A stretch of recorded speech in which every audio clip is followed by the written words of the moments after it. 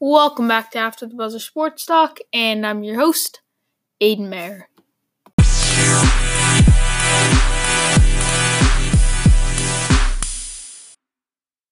All right, guys, welcome back for another episode. Today I'm going to be joined by Thomas Stapleton from the Tip-Off.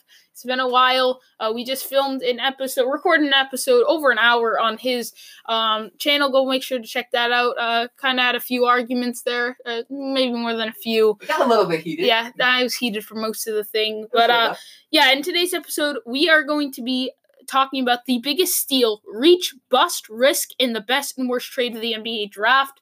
And we're going to do some finalists. So we each name our three finalists and then who the biggest bust, steal, reach, risk, all of that. I think we might only name two busts, but that's debatable. And the best and worst trade of the NBA draft. Then, since he's a Thunder fan, I'm going to ask him how he thought about each one of his picks and overall about his draft, how the Thunder did. And then he's going to ask me about how the Boston Celtics did in the NBA draft. So first, we are going to get to the biggest steal, reach, bust, risk, and the best and worst trade of the 2019 NBA draft. All right, so first, we are going to basically again, I explained it, so you'll see what we mean. So first, we're going to start with the steal. So basically, we choose a finalist, another finalist, and then our official steal of the draft. So we name the biggest steal of the draft and our two runner-ups, essentially. So my first finalist, basically the third biggest steal of the draft. I chose power forward Brandon Clarke. He's the 21st pick of the Memphis Grizzlies. I wrote, Brandon Clarke is one of my favorite prospects in this draft. He's a great athlete and an offensive beast with a very high motor and a very good offensive game inside the paint. So for him to fall to 21 is considered a steal. I think almost everyone agrees that he's a steal, and some people may not think he's worthy of a top 3 spot, though. Maybe it's a little biased from me, but nonetheless, I believe he's worthy of the spot. I think most people believe he's top 3, but some people maybe believe he's 4 or 5. It may be a little biased for me because I love Brandon Clarke, but I think 21's worthy of the steal. I think he's the third biggest steal of the draft. What do you think, Thomas? All right, for steals... Who's your finalist? One of your finalists. All right, one of my finalists. This is tough because there's so many players that I. Oh yeah, so many good options here. Personally, from this draft, but one of them that I go with, and this may be a little bit biased just because I love him. Keldon Johnson from the Spurs. Oh yeah, he was one of my best options too. Love him. I think he's a really humble, hardworking guy. He'll be a great fit with the Spurs, and because he's so humble and hardworking, the Spurs will work with him, and it'll all pay off. Spurs kind of had a good draft. Think about it. They got Keldon Johnson. Yeah. Luka Samanic was a little bit of a reach, but not too bad, and he's a very good fit. Yeah, and I think he's going to be a pretty solid pro.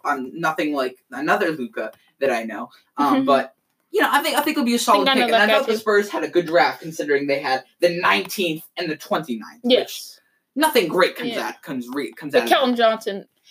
Overall, some people thought he was a lottery pick just due to his work ethic. Skill-wise, he's around a late first round pick, but he's so humble. His heart, his work ethic, you just got to have respect for him.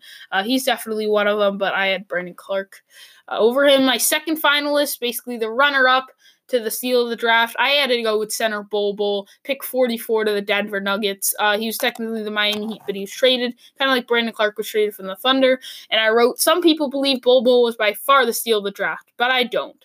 He's obviously a steal because he has one of the highest ceilings in the draft, but the injuries are something to be very concerning, and there's a high chance that Bol Bol won't succeed in the NBA. And not only injuries, but can he tap into his potential, especially in the defensive end? And he needs to rev up his motor a little. So for those reasons, I can't call him the steal of the draft because there is a very good chance this guy busts and he's a total waste. But he's well worth the 44th pick. Even if he busts, he's worth a late first-round pick because the ceiling is just so high. Definitely a steal. All right. For my runner-up, I'm going to go Nasir Little. With the 25th pick, the Portland Trailblazers took him. Okay. I thought it was an awesome selection. Oh, yeah. I actually predicted that he would fall out of the lottery, but I did not predict him to go 25th. I thought maybe he would have slid, I think... Yeah, I had him going, I had him going 9th to the Wizards, but if he didn't go to the Wizards, there was a good chance he fell. I thought he was going to go to the 15th at the Pistons, because they really need... Interesting. They really need a small forward, and he would have helped their defense out. Because think about it, they have Reggie Jackson running the 1, solid, nothing spectacular. Luke Kennard running the 2, underrated, but nothing great. And I don't think that was a good shooting guard that they could have taken with that pick, at least as far as I'm concerned. Yeah, I mean, who? The Trailblazers? No, the Pistons. I thought Kevin Porter Jr., but then again, that would have been a reach. That would have been a bit of a reach. No, here's the thing. A bit of a reach, but not a huge one. I know he went to a number 30, but on most big boards, he was like late teens. So I don't think that was a huge reach, and I think he would be a solid fit. I know he's some off-the-court issues, but hey, Detroit, off-the-court issues, those go together pretty well. So, and I mean, overall, I just think Kevin Porter wouldn't have been a bad selection there. I thought if Romeo Langford fell to 15, they might have selected him, possibly. I don't know if that would have been a very good pick, but they're the Detroit Pistons. And again, that's the thing about mock drafts. People are saying, why would you have them picking them? And I'm just like, I don't think they should take them, but I think that's who they're going to take. Yeah. But yeah, 15 to the Pistons would have made sense for me. Their only hole is really small forward. I thought that would have been a good selection. Point guard, Reggie Jackson's at best average, and he's getting older. True, but their only real hole. They're starting Bruce Brown. So my steal of the draft was Nasir Little, and I'm assuming you have Bol Bol as the steal of the draft. We just flip-flop those. Again, I think Nasir Little is a bigger steal because Nasir Little is not going to bust. Bol Bol, good chance he does. Nasir Little, obviously, he could bust, but here's what I wrote for Nasir Little. Yes, Nasir Little is the steal of the draft. The Blazers were very, very high on him, and he will fit very well on the wing. Little is an incredible, versatile defender that can cover positions 2 through 4 and some point guard too.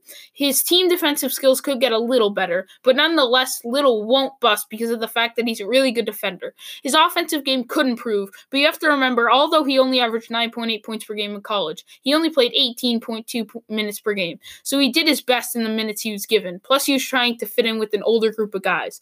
Nasir Little equals the steal of the draft, and overall, per 36 minutes, he was averaging right under 20 points per game. I know that's collegiate level stats, but he's also coming off the bench. He's like their 7th man, trying to play with an older group. His offensive skills definitely could improve. He's a better defender than offensive player, but he's not horrible at offense. More of a slasher.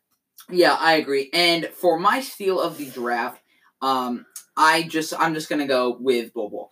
And I say that one because I am very, very high on Bol Bol. I think he is going to be a stud. I think he's going to be one of the best players in the draft when it's, of course, all said and done. As long as he's healthy. Yeah, as long as he's healthy and he can tap into that potential a little bit. Yeah, definitely. I think that when healthy, he will be a top 5 pick from the draft. I just love everything about him. He's a 7'3", sharp shooting big who.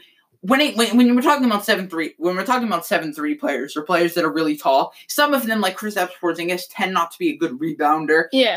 But no, this guy's an excellent rebounder for someone like that. Not a great defender, but he has so much potential. Okay, yeah. Here's the thing: he's not a great defender. When you put him on smaller guards, he's slow. He can't keep up. He's kind of awkward on his feet. But one, he's a great shot blocker. Awesome rim protector. He can hold his own against bigs. He's obviously going to have to gain some weight because he is scarily skinny. When I looked at him, there was one guy that just scared me. You'd think it's Zion, but no, Bol Bol just gives me the creeps. I don't know what it is. He's just so tall. I don't know. I mean, I'm tall and skinny, but I'm not that skinny and I'm not that tall. He's just freak, Yeah, it's freakishly ooh, okay. But yeah, I think Bol Bol is going to be the steal of the draft. Like I said, could he bust? Definitely. I definitely think there's a high % chance that he's injured. That's why I don't think he's the steal of the draft. I don't think he'll bust because he just won't be good. I just think it'll be injuries. Yeah. Because guys that are that tall just tend There's a chance that he busts because he stays pretty healthy, but he just doesn't want to work for it and he can't tap into his potential. Bol Bol. There's a chance. I'm not saying it will happen. Yeah, I highly doubt it. If we're talking about just skill, if he's going to bust, then it'll probably be because of injuries. Yeah. He's a great scorer. Awesome shooter. He can put the ball on the floor. He's got awesome handles for a guy his size. But like I said, injuries are a big concern. We've seen guys like Ralph Sampson, Yao Ming, even Kristaps Porzingis when he tore his ACL. Those guys all suffer injuries, and they do hurt. Those injuries do add up. And they do really tear into a guy's athleticism. Mm-hmm. And if you're really that tall, sometimes you're not all that athletic to begin with. Bobo's somewhat athletic, but if injuries just keep if he keeps getting injured, that's gonna cut into his athleticism. That, like I said, he's athletic, but not a lot. You know what I'm saying? Yeah. All right, so now we are going to move over to the biggest reaches. So for my third finalist, it was a close call between many players, but I had to go with forward Darius Bazley, the Bagel himself, going to Thomas's Thunder at the 23rd pick. I don't mind Bazley, so here's what I wrote. Overall, I do like Bazley's game, but 24 was too high. He can be a complementary scorer at the next level and the guy who can pass, rebound, and defend along with it. But he's pretty skinny, so I really wonder how his game will translate. Bazley was a projected mid-second round pick, so 24 is definitely too high. He did go in the G League last year, so it makes it a little bit of a tough read. But at the same time, I just think that's too high. Again, I don't mind Bazley's game, but he's skinny. I wonder how it'll translate. And we're talking about reaches here. I'm not saying Bazley's going to bust. I'm just saying that for the 23rd pick, Darius Bazley is a reach. All right. What do you have to say? For my reach, I am going to go third finalist right here? Third, this is my third, and then I put one more, and then I put who I think is the biggest reach. All right, so biggest reach. Oh, this is kind of tough. Third biggest reach, basically. Yeah. But I'm going to go Matisse Thybulle at the 20th spot. Here's why. Hear me out. All right, I'll hear you out. There weren't a ton of reaches. There were guys like Lucas Samanic who were picked a little bit high, but Matisse Thybulle could have been the 27th, 28th pick realistically. And you got him at the 20th, and the 76ers made it so obvious that they wanted him. The Celtics traded him. They got something good out of that. They traded away the 24th and 33rd pick to get him. I think it was a bit of a reach. I know they really, really wanted him, and that's fine. If you're all about a prospect, I'm cool with that. Oh, I like Thybulle. I do too. But at the 20th spot, they traded away their 24th and 33rd pick to get him. That's one of the reasons I see where you're coming from, because there weren't a lot of reaches in this draft. Yeah. And the pick itself, if you pick Matisse Thybulle at 20, the pick itself, that's not a reach. Yeah, it's the trade, which made it a little bit of a reach, but still I can't consider it. A little bit of a reach. Not much. You could have got him at this much. I'd say it's about this much of a reach. Here's the thing. Why would you trade him if you have the 24th pick and you probably could have gotten him there? You know what I'm saying? Oh, yeah. They have the 24th pick and the 33rd pick. So they could have wound up with Matisse Thybulle. Hold on, I need to get the NBA draft. Just one more second. Yeah. They could have gotten Matisse Thybulle and Carson Edwards, but instead they traded away that pick. Okay, yeah, I do think it was a bit of a reach because of the trade. Again, I think 20 is perfectly a fine spot. But again, the Thunder had the 21st pick, which they traded to the Grizzlies. But you have to remember, the Thunder were really high on Matisse Thybulle as well. So I think they would have held on to that pick and kept it and decided to pick Matisse Thybulle there at 21. So it makes sense because the Celtics knew that the Thunder were probably going to pick him at 21. And since the Sixers were so high on him, the Sixers were probably willing to give up a good amount. So I do already see where you're coming from. Maybe a bit of a reach, but I can't consider it top 3. I think there were better options. I just Samanic, Bazley. There weren't a ton of reaches. Not a ton, but there were. Bazley was going to be right around this spot. That's where he was on most mock drafts. He was as late as 27, so he's a little bit, not much. The second one that I have is a pretty big reach, and I think you'll agree with me on this one. Lucas Samanic, right around the right spot, but he could have potentially fallen in the second round, so I see where you're coming from. He's tied for Wait, so you have Lucas Samanic second? Well, no. He's not second. I'm just saying he's kind of a honorable mention a little bit. Okay, but so who do you have at number 2? Number 2? Chuma. Okay. Wait a minute, because I'm about to rant on you in a minute. Because I have Cameron Johnson at number 2, and I bet you have Cameron Johnson at number 1. I do, yeah. Okay, Cameron Johnson, the farthest he goes is number 2, and the reason I have someone at number 1. Number 2? Yeah, no, I have Cameron Johnson. The reason I have Cameron Johnson at number 2, I'm going to explain when I get to my biggest reach of the draft, and it's not Chuma Okeke. Okay? Okeke, the reason he's a reach, for sure, but the reason I couldn't consider him a reach is because talent-wise, 16 is a reach still, but it's tough to explain. He's a good fit with the Magic, and overall, skill-wise, excuse me, I just burped. Skill-wise, he is like an early 20s prospect, which makes him a little bit of a reach. There's the ACL as well. He's expected to go in the early second. But I put Cameron Johnson at number 2, and not the biggest reach of the draft for this reason. I wrote Cam Johnson was definitely a reach, but he wasn't the biggest.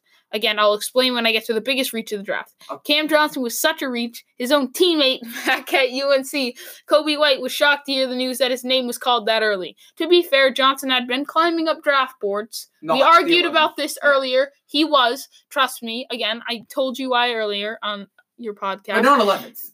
Yeah, I know.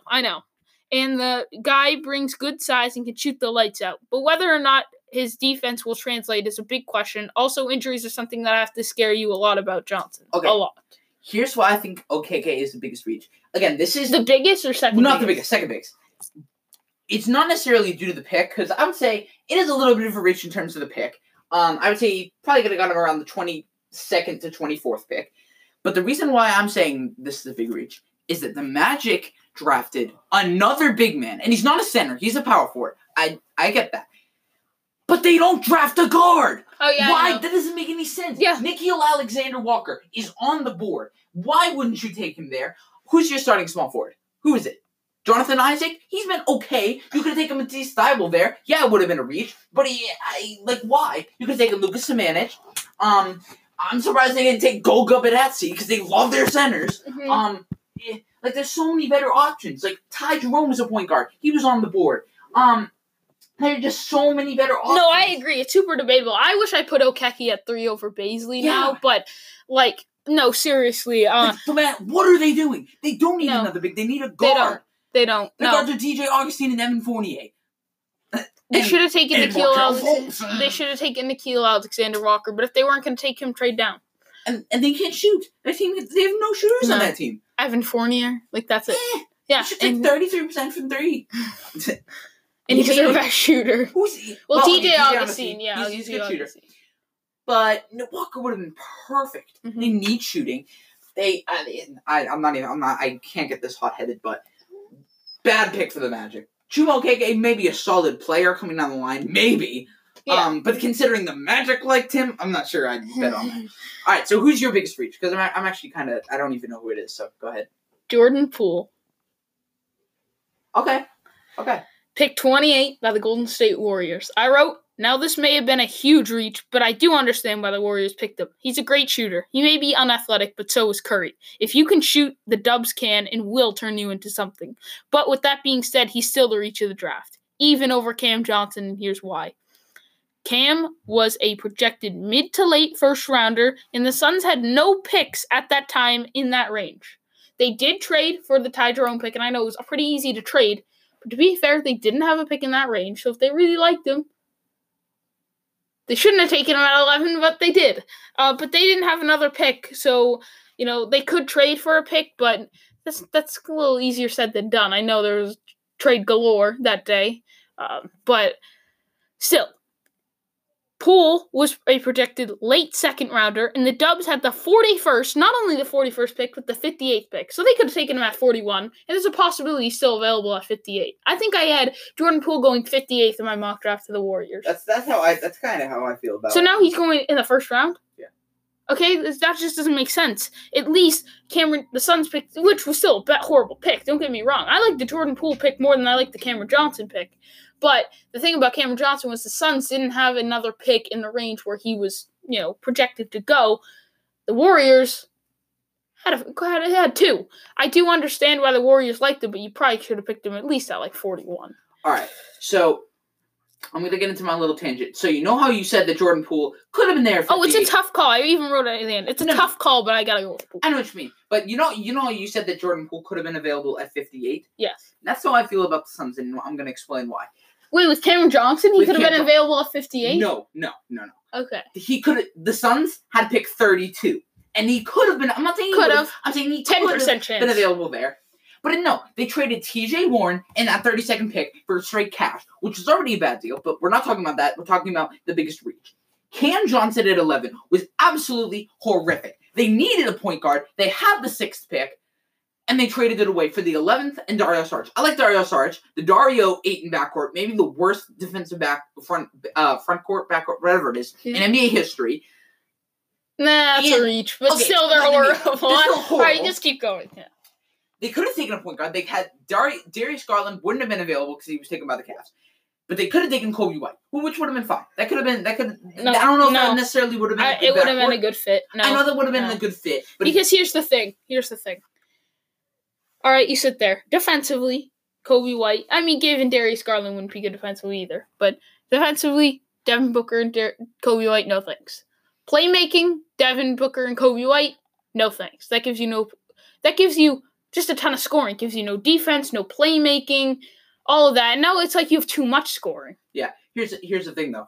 With that, at least, Devin Booker put up 7 assists a game last year with little to no talent on one of the teams with one of the worst records in the NBA. Devin Booker. Devin Booker. He put up 7 assists a game and 27. And I get it. He had a high usage rate. He had lots of turnovers, blah, blah, blah. He still could have done a pretty good job playmaking the ball. And Kobe White's not bad. He did average 4 assists, which is solid at the college level. But here's the thing. You could have taken a point guard at Kobe White. And I understand, probably not a good fit, but he's still a point guard, which you need. And they also could have taken Cam Johnson at the 32nd pick, possibly. And even if he's not there, I'm sure there's another guy. Yeah, there's a better option. Like, I understand. I'm sorry, Cameron Johnson wouldn't have been available at 32. Was there a chance? Of course. But there would have been better options. I understand where you're coming from. I mean, it's just super debatable, but I got to go with Jordan Poole. And even if Cam Johnson falls, maybe you got like Keldon Johnson's there. Maybe that one thing changes the whole draft, and you get someone that maybe was projected to be in the first round, and now is in the second round. So you could have kept T.J. Warren, you could have got the point guard that you needed, and you could have gotten Cameron Johnson. But if not, you could have got someone a little bit worse, which isn't bad. Cameron Johnson, fine player. I'll take KZ Okpala over Cam Johnson just because I love KZ Okpala. Exactly. That's just biased because of me, because I love KZ Okpala, but... Yeah, and another thing, Cam Johnson is 7 months older than Devin Booker. Devin Booker's been... Is this Devin Booker's He'll help you... Yeah, Cameron Johnson will help you right away, but that's... You don't need that. You need a guy who's going to help you in the future. A guy who can develop, like DeAndre Ayton. He's kind of helping them now, and he's going to help them tremendously in the future because he could put up 25 and 12. Cameron Johnson, his peak could be like 10 points per game. You realize this, right? Mm-hmm. He's not going to be anything good. And to pick him at 11 over guys like Nasir Little and Bull and Brandon Clark is absolute blasphemy. I'm sorry. It's blasphemous to think that... And they needed power. Who's their power forward? Who? Is their power forward right now? Forward. Oh, it's Kelly Oubre, small forward. T.J. Warren, small forward. And Dario Saric. You don't think they could have used Brandon They just have too many unproven wings. They don't need... Sekou Doumbouya. He was a guy that could have been the boom or bust, and they need a guy like that. Their team stinks. They are horrible. I'm sorry, I just went off right there, but blasphemy. That was blasphemy. Lord. All right, so yeah, I mean, I do agree. It was horrible, but I got to still go with Jordan Poole because the Warriors had picks in that area where he would still be available. So now we are going to get to the biggest busts of the NBA draft. All right, so here, Thomas, I believe you have 3 finalists. I only did 2 because I even wrote here, when it comes to analyzing the NBA, picking players to quote-unquote bust is probably the hardest part for me. So I went out on a limb here, and I also only chose 2 players. So it was pretty bold. Like, my player to bust is pretty bold to kind of make up for it. But for me to just pick bust, I just see a lot of potential in these young guys. So you can go with your third finalist. I think the third finalist? Yeah. Okay, I think we kind of agree on the same bust because we were talking about it earlier. Yeah. So it might be a little bit similar. All right, so this is kind of tough. This is actually really tough. But for my third finalist, okay, I'm gonna go Kobe White. There is a chance that he busts. He's a good scorer, but what else can he really do? He's not a terrific playmaker. Certainly could improve, but he's not terrific. He's not very efficient. He's not the best defender. He's not really a good rebounder. So, and who knows how good he will be at scoring at the NBA level. Yeah. So I don't know if he'll be, he could be completely horrible or it could be something that's just not like a solid player. Like, I don't know if he'll become a complete bust, just, like, out of the league in 4 years, like, not good, like, I'm just, like, 4 points. No. But I just don't know. I don't know how terrific he will be. Yeah. You know what I mean? Like, I see your point. Evan Turner, kind of, but, like, Evan Turner's a solid NBA player. Like, okay. Ish. But he was drafted at second. Yeah. Kobe White was drafted at second. So that's why I'm saying he's third and not, like... All right. My finalist here, my first and last finalist before my bust was shooting guard Romeo Langford, pick 14 by my Boston Celtics. And I wrote, I'm a Celtics fan, and I'm really not a big fan of this pick. If I had to pick 3 busts coming into the draft, Langford was one of them. And just because he's on my team doesn't mean that's going to change. Yeah. Lately, everything has gone wrong for the Celtics, so this fits. He has potential to bring a good scoring package, but it will be hard for him to find minutes since we're already loaded with players on the wing. And you laughed when I said this. If I had 3 busts coming into the draft, Langford was one of them. And just because he's on my team doesn't mean that's going to change. You laughed. That's real in Boston. Yeah, I know. In Boston. Somebody would be like, oh, Romeo Langford's going to bust. When we make the pick, all cheers. He's going to be a top 5 player. That's what it's going to be. That's all it is in Boston. All optimism. Just because he's on the Celtics now doesn't all of a sudden mean, oh, you know what? I think he's going to be the star of the draft. Let me get my Romeo Langford jersey. Yeah, it's not happening for me. I'm not doing it. I'm sick of that too. So my who's your second finalist? My second finalist is Romeo. Okay. I think that Romeo Langford is just like, if you look at the scouting report, there's nothing that he's good at. Like, besides slashing, he's a pretty good slasher and a good finisher. Yeah. That's the pros. Good for you, Romeo. And he has potential to be a good 3-point shooter if the Celtics can fix that, and he can fix his ligaments in his thumb. Like, if he can get back to where he was in high school, he could be a not great, but solid 3-point shooter. But here's the thing. One, just because there's potential doesn't mean... Yeah, I never said it. He was going to hit Jonathan Isaac has potential. Markelle Fultz has potential. Jackson has potential. No, did I just say that, yeah, he will be a good 3-point shooter? I said he has potential to be, because if he fixed the ligaments and the Celtics work with him a little, that'll be fine. Even Brad Stevens said if there's one area of his game he needs to work on, it's 3-point shooting, which... debatable is defense and all that, but drive to succeed. But let's not focus on shooting. Just let's focus on everything else.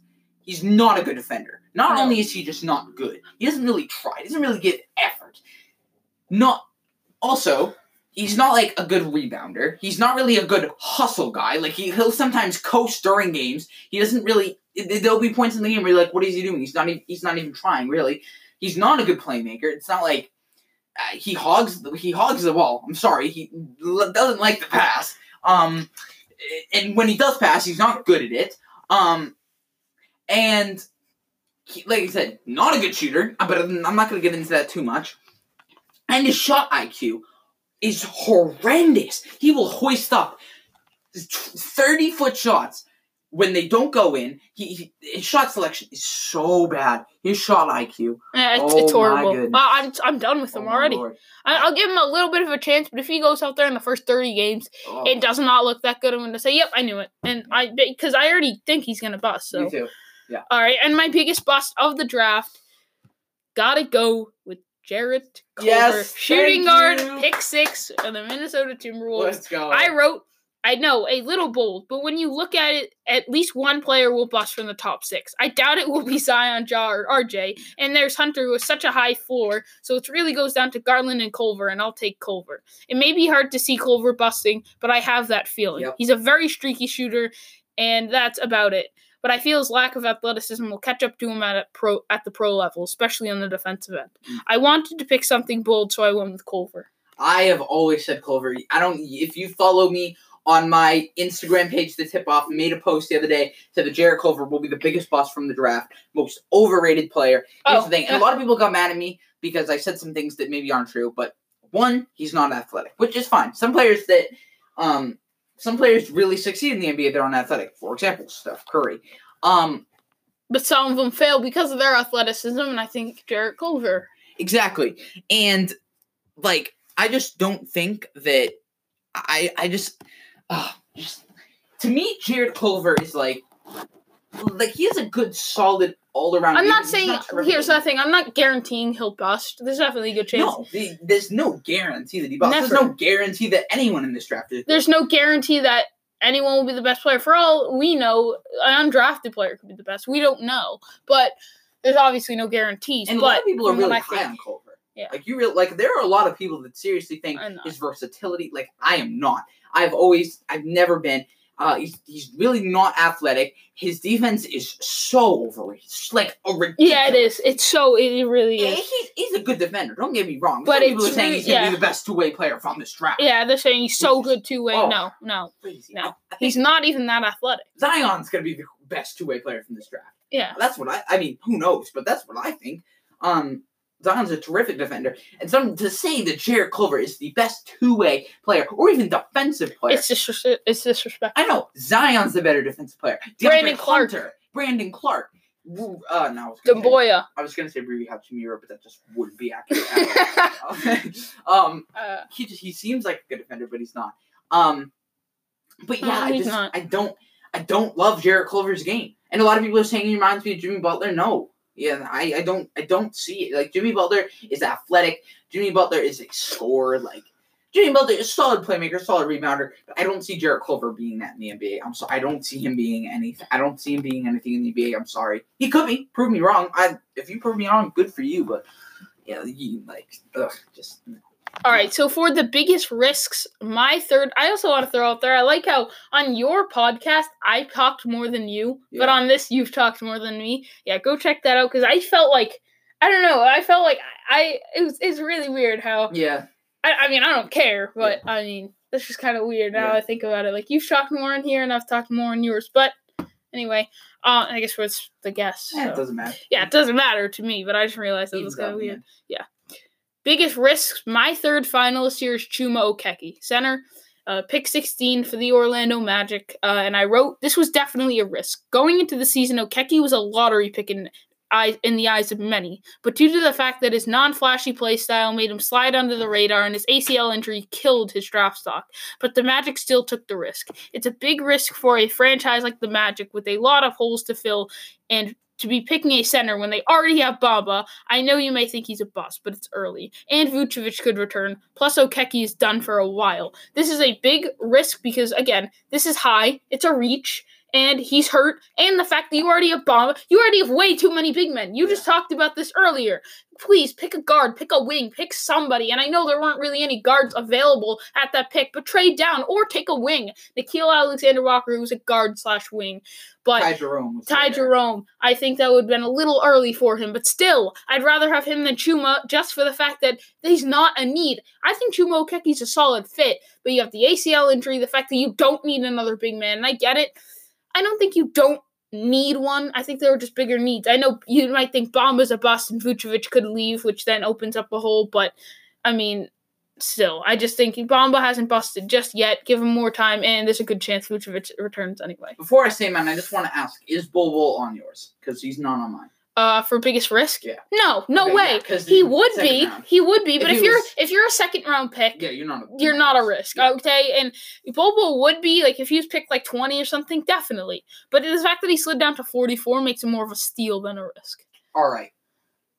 Biggest risk. These are so hard to judge. You know what I mean? Yeah. For biggest risk. Well, third finalist. Yeah. Yeah, third. I'm going to go Rui Hachimura. Ooh, I got him somewhere else because. The thing with him is, he's not really good at, like, he's a good scorer, and he's a pretty solid rebounder, but he's not a great defender, and especially for a big, that might hurt, and there are a lot of non-defensive bigs that really fail in the NBA. Jahlil Okafor, I mean, he was a true center, but still, power forwards really can't defend, like, Kevin Love really can't defend, obviously that doesn't help him, but a lot of people hate on him for that. But yeah, I think it's a risk, especially taking him at number 9. You didn't really sit down, have a good conversation with him. Or have workout. Yeah, have a workout. Which I took into account way more than you have. Exactly. And I think Ruby's going to be a solid player, but it is a risk considering you took him at number 9, which not a huge what's the word? I thought he was going to get picked somewhere around the 11 to 12 range, and he went number 9. I just think it's a bit of a risk considering you don't even really know the guy that well, and who knows how good he's going to be at the NBA level with no defense, not much of a jump shot, and just You never know. For my second finalist, I put forward Sekou Doumbouya, 15th pick to the Pistons, and I wrote, Doumbouya was a huge risk going into the draft night, and everyone knew it. He was regarded as a top 10 prospect and did slide down to 15, which is why I would probably have Doumbouya as the biggest risk of the draft, because prospect-wise, he's the biggest risk. Huge hit-or-miss guy, but for the fact that he slid down to 15, put him at second instead of first for me, and I continued by writing, but the Pistons needed wing players and a point guard to help them win, and instead they took another front court player that will take a few years to develop. There is a very good chance Doumbouya never plays a game at the NBA level, but there's also a chance he develops properly and could be a future All-Star in the next Pascal Siakam, or even as high as Giannis Antetokounmpo if he's really, really, really develops well, although that is very unlikely. Yeah. Oh, this is so tough. Like, risks are actually, they're not, there's a difference between risks and busts. Like, you know what I'm saying? Definitely. Like, yeah. But this is really hard. I want to say Jackson Hayes, because really? I want to say no. I'm not saying him. I'm saying I want to say him. You can't. If you're going to put Jackson Hayes, put him at 3, and even that's kind of absurd. No. Jackson Hayes was picked in the right spot. He is a risk because, I get what you're saying. But number 2 is way too high. And even number 3, I debate. But no, not number 2. But this may be a little bit controversial, but I'm going to go Darius Garland. Okay, and I can see that. Here's why. 1, injury. He did have an injury at Vanderbilt. I don't think that'll affect him, but I'm saying it could.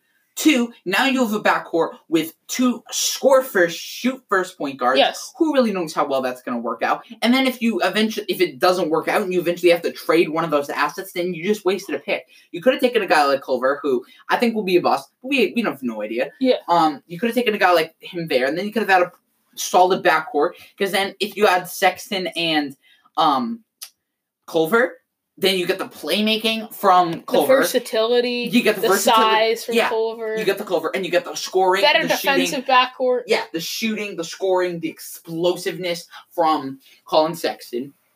And like I said, if it doesn't work out, you're gonna have to trade one of those, and that's gonna hurt. You're gonna be like, oh man, why did we draft? Plus, you can play Culver at small forward, and you have Kevin Porter and Jordan Clarkson. Exactly. Yeah, exactly. And you drafted Kevin Porter. And you've drafted Jordan Clarkson. Now all of a sudden you have 3 score-first, shoot-first guards. No, not 3, 4. Jordan Clarkson, Kevin Porter, Colin Sexton. Yeah, and if you're counting Garland. Like, there's one ball. There's not enough ball to go around. It's just too similar. It's their backcourt, all similar play styles. I'm sorry, it's way too similar. I just think they don't. I understand that. Yeah, I think he was like my honorable mention. Yeah. And at number, my risk of the draft is Rui Hachimura at power forward. Okay. Pick 9 to the Wizards. I value the Wizards not knowing him at all way more than you did. I had him over Doumbouya just because Doumbouya did slide a little bit in the draft, and I think number 15, he's kind of worth the risk reward. Rui Hachimura, he's a risk. He's not really a risky player. Like he brings his prospect-wise, he's a bit of a risk, but the biggest fact is that the Wizards didn't really know him, and they don't know how he's going to fit. I wrote, this pick was not only risky because no one really knows how Hachimura will fit with the Wizard system, but also the fact that the Wizards never worked out with him, and Hachimura only talked to him once quickly after a Gonzaga game. That's probably just like, hey, we're a Wizard Scout, or, Wizard Scout, he had a nice game. Something like that. Like, do you count that as, talking to you?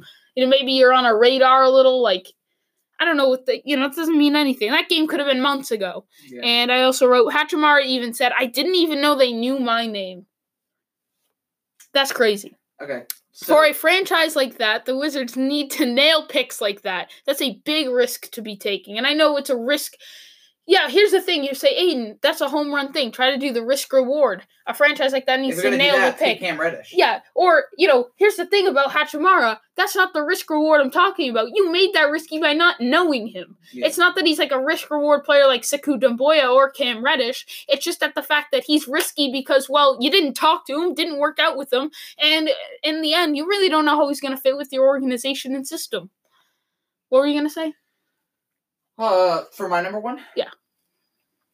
Okay, this is tough. I don't want to. You gotta go with Doumbouya because Doumbouya's in the top 3. If he's not 2, he's 1. So for you not to have him there, he's not in there because he fell out of the lottery. Okay, but by 1 pick. True, this is true. And the Pistons need not only a point guard for the future, but they need wingers too. I couldn't put him at 1 over Darius Garland and Rui Hachimura because that wouldn't make sense. And I wanted to do someone inside the big 3, but it just doesn't make sense. I don't think any of them will be bust. So then just slide Sekou Doumbouya as your 3rd option, I'd say. But that's not what I'm going to do. Okay. I'm going to go with DeAndre Hunter. And no, you didn't. Zip it. No, I get it, the trade, but no, you can't do that. You can't do that. No, you can't. I can. And watch me. Oh my God. Ready? I love DeAndre Hunter, and I will be the first person to tell you that outside of the big 3, he is the best prospect in the draft. And I get that. But listen, hear me out, okay? Listen, you have the 8th, the 10th, and the 17th, okay? You traded the 8th, the 17th, a 2nd, and a future 1st. You didn't, if DeAndre Hunter isn't good, obviously you have Cam Reddish, but it is a risk trading away all of those draft picks. Yeah, but you keep 10, and DeAndre Hunter, the reason I see where you're coming from, but DeAndre Hunter's floor is so high. I get it, because the trade's risky, and just because we think his floor is high, maybe he ends up busting in the NBA. We just never know. And I get it, they gave up a lot for him, but I can't consider him one of the top 3. I see your point, but maybe I get the point with the trade. But I guess he's 2 then, and put Darius Garland at 1, because even 2. Like, I just think that that's a risk if you're giving up that much assets to move up 2 picks. No, 2 picks. No. 6. Yeah, 6 picks. Well, no. Well, from 8 to 4, it's 4. Yeah. I thought it was 10 to 4. It's a risk if you're giving up that many assets. I'm sorry. It is a risk. Think about it. Was it kind of a risk to trade up for Luka Doncic last year, trading the 5th pick and a future 1st? Was it a risk to trade up 2 spots to get Luka? I mean, obviously we can't say that now, but then it was. It was a little, yeah. Yeah, so I think DeAndre Hunter is a safe pick, but that's again, I think he could be really bad. Yeah. His 3-point shooting may not translate, his defense may not translate. Which we doubt, But if you trade up, and what if Jackson Hayes becomes an important part of their team? What if Nickeil Alexander-Walker becomes like a sharp shooting guy, and then DeAndre Hunter is just a role player, which is obviously the odds of that happening aren't good, but yeah, there's a possibility. But I don't think you can live off the slim possibility. Yeah, I know. I'm not saying that. I'm just saying it was a little bit of a risk to trade. It definitely was, but I wouldn't consider it top. To trade 3 first-round picks to move up 6 spots. Well, 4. Oh yeah, 4. Yeah, spots. But you kept the 10th pick at the same time. This is true. That I will give them credit for that, and they drafted Cam Reddish, so I will give them credit where credit is due. All right, so the best trade in the draft. These were hard because I think there were a lot of good options here. The Pacers made a good move, but at the end of the day, I had to go with the Pelicans. The Pelicans received the 8th pick, which was Jackson Hayes. The 17th pick was Nickeil Alexander-Walker. The 35th pick, which is Marcos Luzada Silva out of Brazil, overseas player, and a 2020 protected first-round pick from Cleveland. And they only gave up the 4th pick, which was DeAndre Hunter, 57th pick, which is Jordan Brown, a future second-round pick, and Solomon Hill, which is actually a good thing because his contract's horrible. So, to me, that was the best trade. I just think it was probably the biggest trade on draft day as well. So, for that to be such a big win, you can argue that the Nuggets made the best trade getting Bol Bol, or the Pacers made the best trade getting TJ Warren in the 32nd pick and only having to give up cash considerations. But this was just such a big trade, and I think the Pelicans really hit on it. The Nuggets trading for Bol Bol. And the reason I say that is because I'm very, very high on Bol Bol. I think he is a future star. And I could be very wrong. So hard to tell. It's so hard, but if we're looking at pure talent. He's top 5. A beast. If injuries didn't exist, if Bol Bol was indestructible, he'd be a top 5 pick of the draft. No doubt. That's the thing. So that's why I think that was the best trade. Little risk, high reward. And the Nuggets are already good. And what they're doing is smart. They took 2 risks. They took Michael Porter Jr. and Bol Bol. So what if they have a starting lineup next season that looks like Jamal Murray, Gary Harris, Michael Porter, Bol Bol, Nikola Jokic? Because Bol Bol can play the 4, and he is the center, but I don't think he'll actually play the center. I think it'll be a situation like Kristaps Porzingis. Kristaps Porzingis, he's 7'3". He's taller than every guy on the court most of the time, unless he's going up against Boban. But he plays power forward because of his inability to rebound. And Bol Bol's so good rebounder. Yeah, true, but that was against college where guys aren't as tall.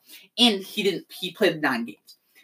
So, like I said, little risk, high reward. The Nuggets are building a great, I don't want to say young dynasty because I would disagree. I just don't know how the Nuggets will do in the future. But they are building a great young team. They've got Gary Harris. They've got Jamal Murray. They've got Nikola Jokic. They've got Torrey Craig, who I kind of like. Yeah, they have Malik Beasley. They have who's their backup point? Monte Morris. They have so many good young assets, and they're building a great core. And adding Michael Porter Jr. and Bol Bol to that mix, that's crazy. It's well worth it because not only are you giving up a future second and a little bit of cash for a guy with a top 5 ceiling in the draft, you're giving up little for a guy who could end up being an all-star. Yeah. And you add the fact that they're already good, so it's not like, The only reason I'm not giving the Pelicans number one is because of how good I think DeAndre Hunter will be. I think DeAndre Hunter will be good, but at the same time, right? I think the Jackson Hayes will be good, and I think the Nickeil Alexander-Walker will be good. I just think the trade general's too good. And Bol Bol, that was a close second, and I'd say the Pacers trade was third. And for the worst trade, I had the Heat. They gave up a future second-round pick and cash considerations. They received a future second-round pick and cash considerations for Bol Bol. I wrote, this was one very, very hard choice and very debatable. I hate to choose the Heat because there are a lot of teams that passed on Bol Bol, but seriously, Bol Bol is a talent you would never get in the second round, although there's a great chance he busts. His upside is too high to give up on for that cheap. You'll never find a guy with that much upside in the second round. You gave him up for another second rounder and a little bit of cash. This was a tough call, but I had to go with this trade for the Heat.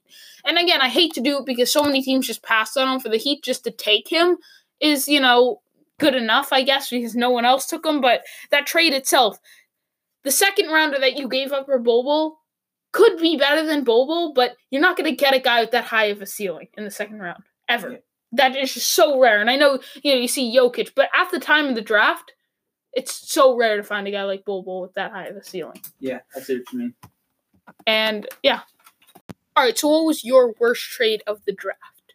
Mine is an easy choice, and I'm going to go the Suns when they traded the 6th pick for Dario Saric and the 11th.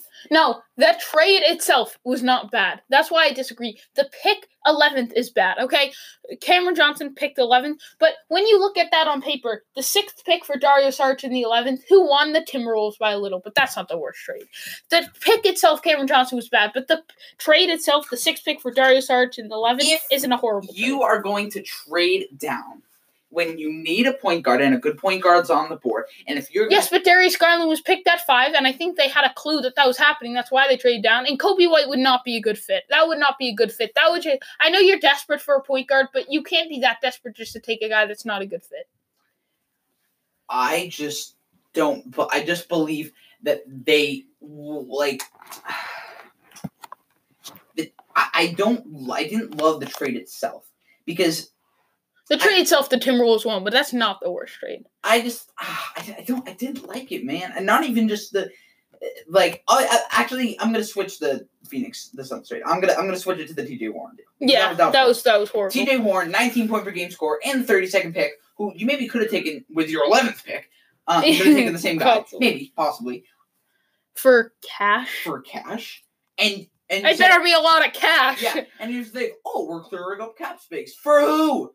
Russell, he's not going. Let's be honest, he's not going to Phoenix. Yeah, I bet. You know who I bet's in front of him in terms of free agency? Brooklyn, the Timberwolves, the Pacers, the Celtics. Literally, there's so many teams that I'm sure he'd rather go to than the Phoenix Suns.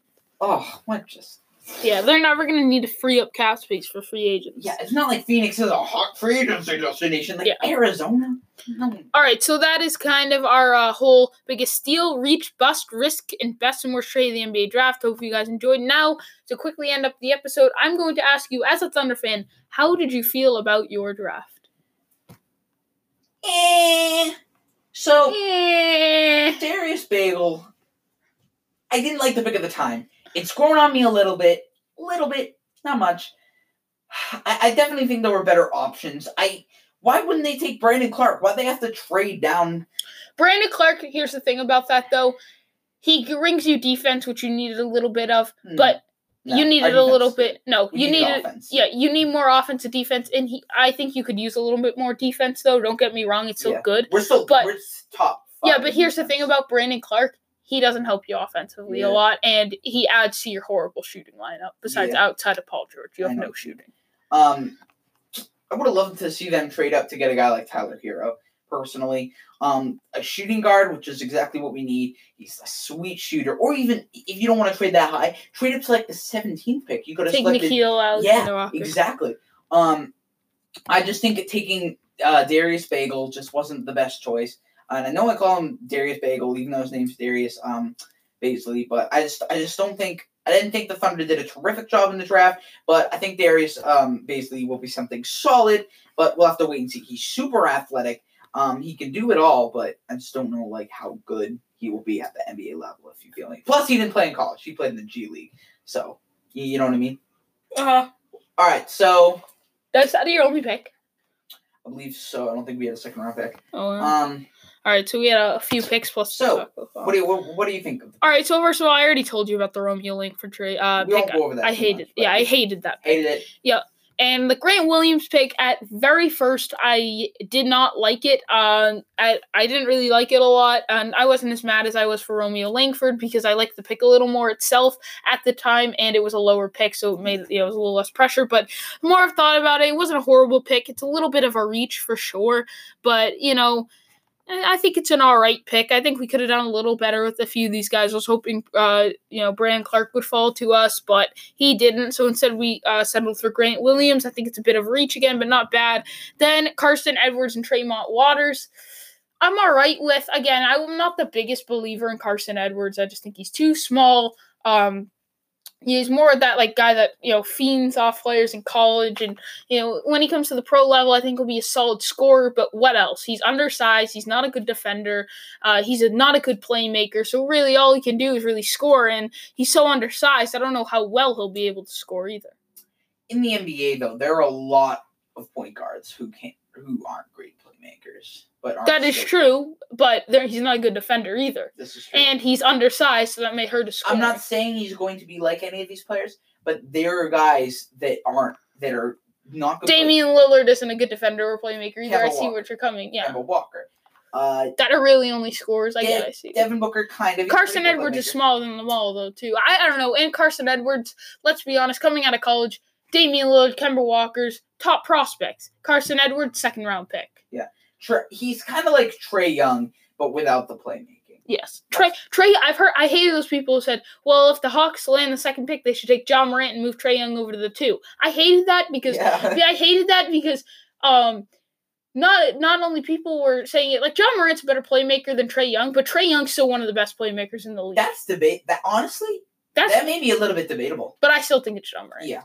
But still, and then between Tremont Waters and Carson Edwards, I was all right with it. I do like, you're taking 2 undersized point guards. I guess I'm just hoping that one of them works out. I think that was Danny Ainge taking 2 smaller point guards in college, but 2 point guards that still succeeded in college, and just hoping one of them can translate and be a solid pro. Which do you think will be better when it's all said and done? Carson Edwards or Tremont Waters? Yes.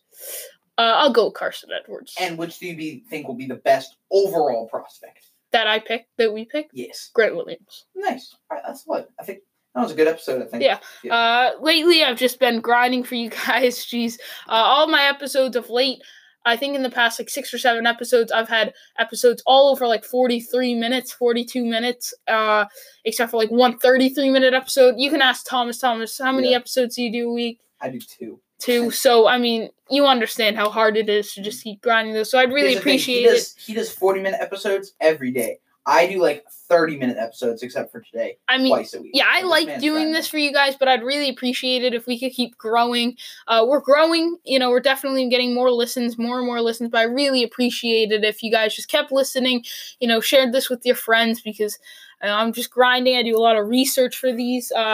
If you guys could also go support the Tip Off, go listen to him, go follow his Instagram at the Tip Off. Also go follow my Instagram at After the Buzzer Sports Talk, all lowercase, no spaces. Call in on the Anchor mobile app or on Safari. You can look up After the Buzzer Sports Talk by Aiden Mayer, and you can send a voice message that way. So yeah, I'd really appreciate the support, guys. Thank you guys for listening, and I hope to see you next time. Thank you.